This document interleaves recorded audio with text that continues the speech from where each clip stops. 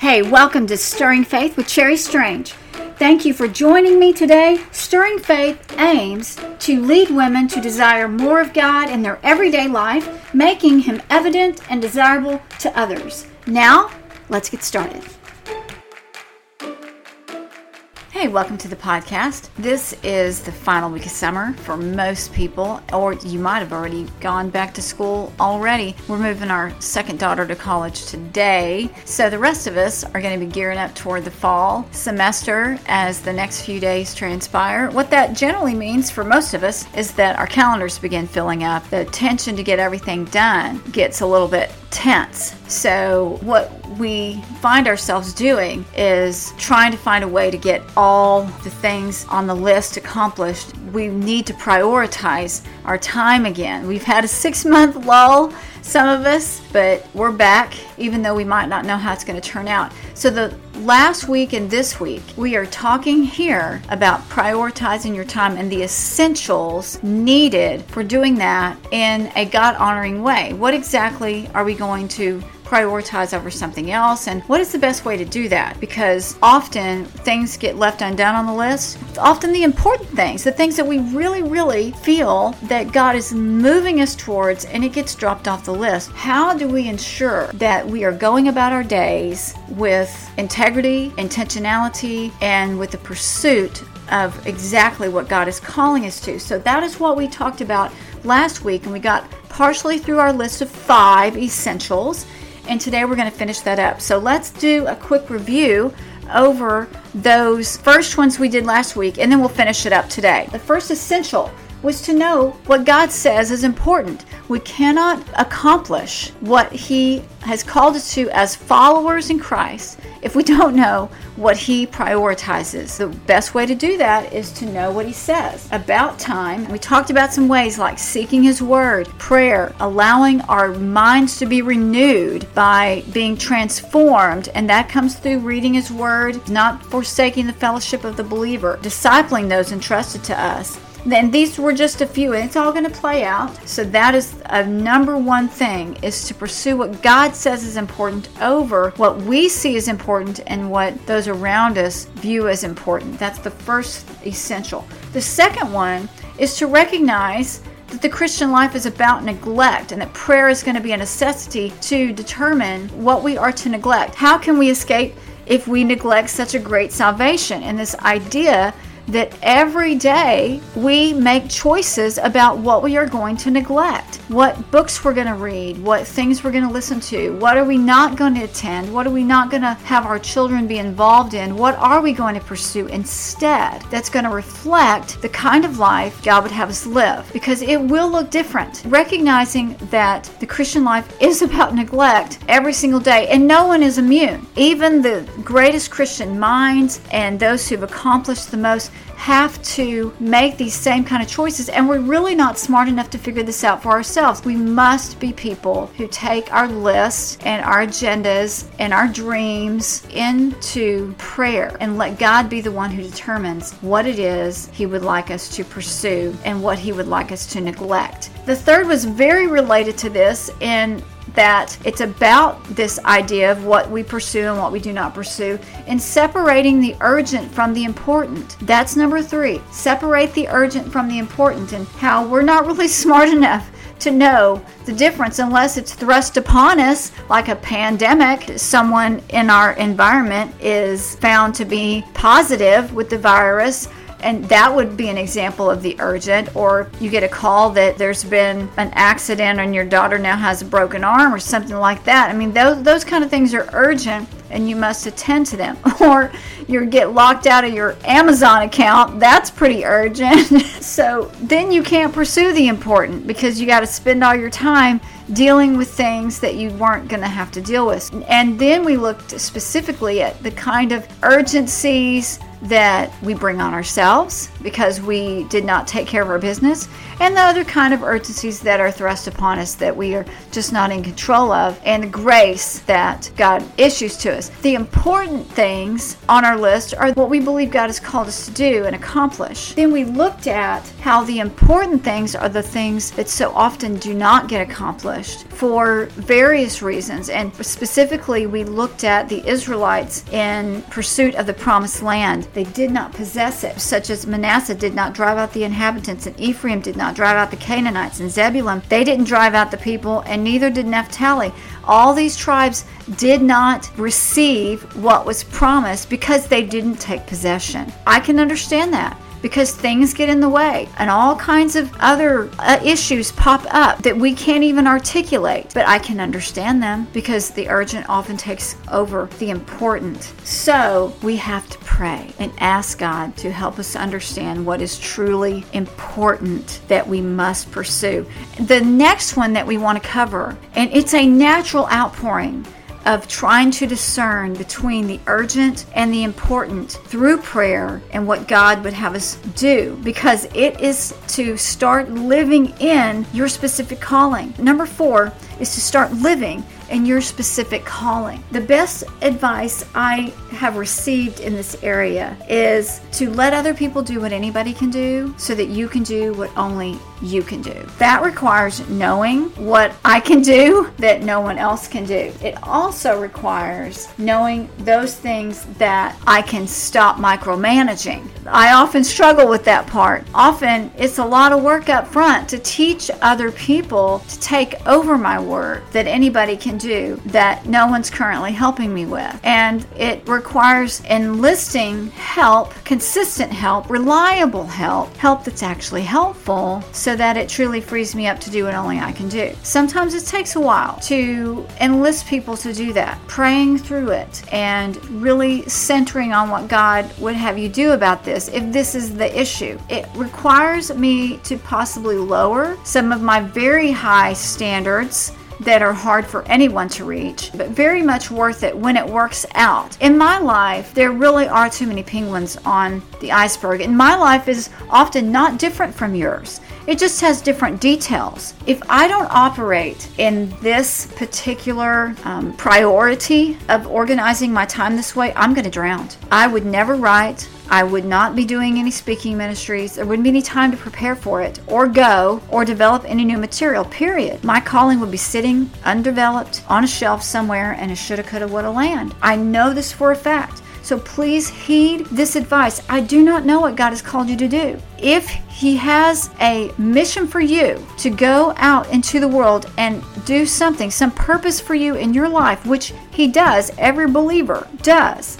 do not be discouraged and sideswiped by a pandemic or the reality that you are having difficulty getting it done because of all of your responsibilities, because I'm here to tell you it can be done, but you're going to have to prioritize your time in this manner. I want to offer you some advice. Find people in your life who can do what anybody can do. Let them do it so that you can do what only you can do. Now, for number 5, I want to offer you some odd advice. Odd coming from me. It's not really odd, but it's odd coming from me. But it really does fit here. The final essential is to be a finisher. Complete the good and let go of the great. That's the opposite of what I normally challenge you to do. It may ring true for you in this particular area.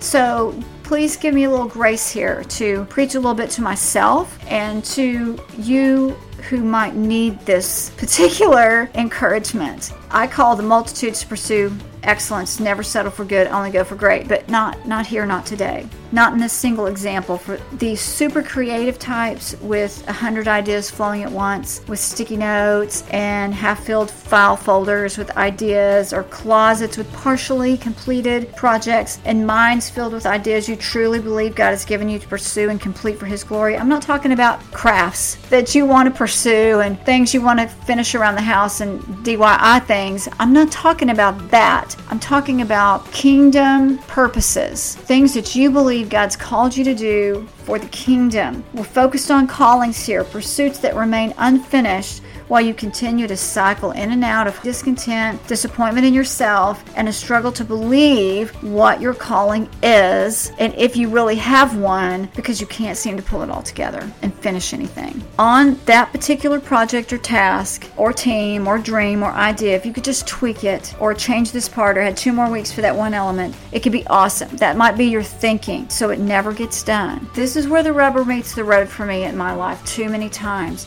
Sometimes I look around at other people sort of doing what I'm doing who seem to be doing it better in my estimation. I see them as they appear to effortlessly get more done, be more efficient, and therefore they're walking out in their callings. And I often find some kind of caveat like, well, she doesn't have 8 kids, or they didn't just go through this, or, something like that.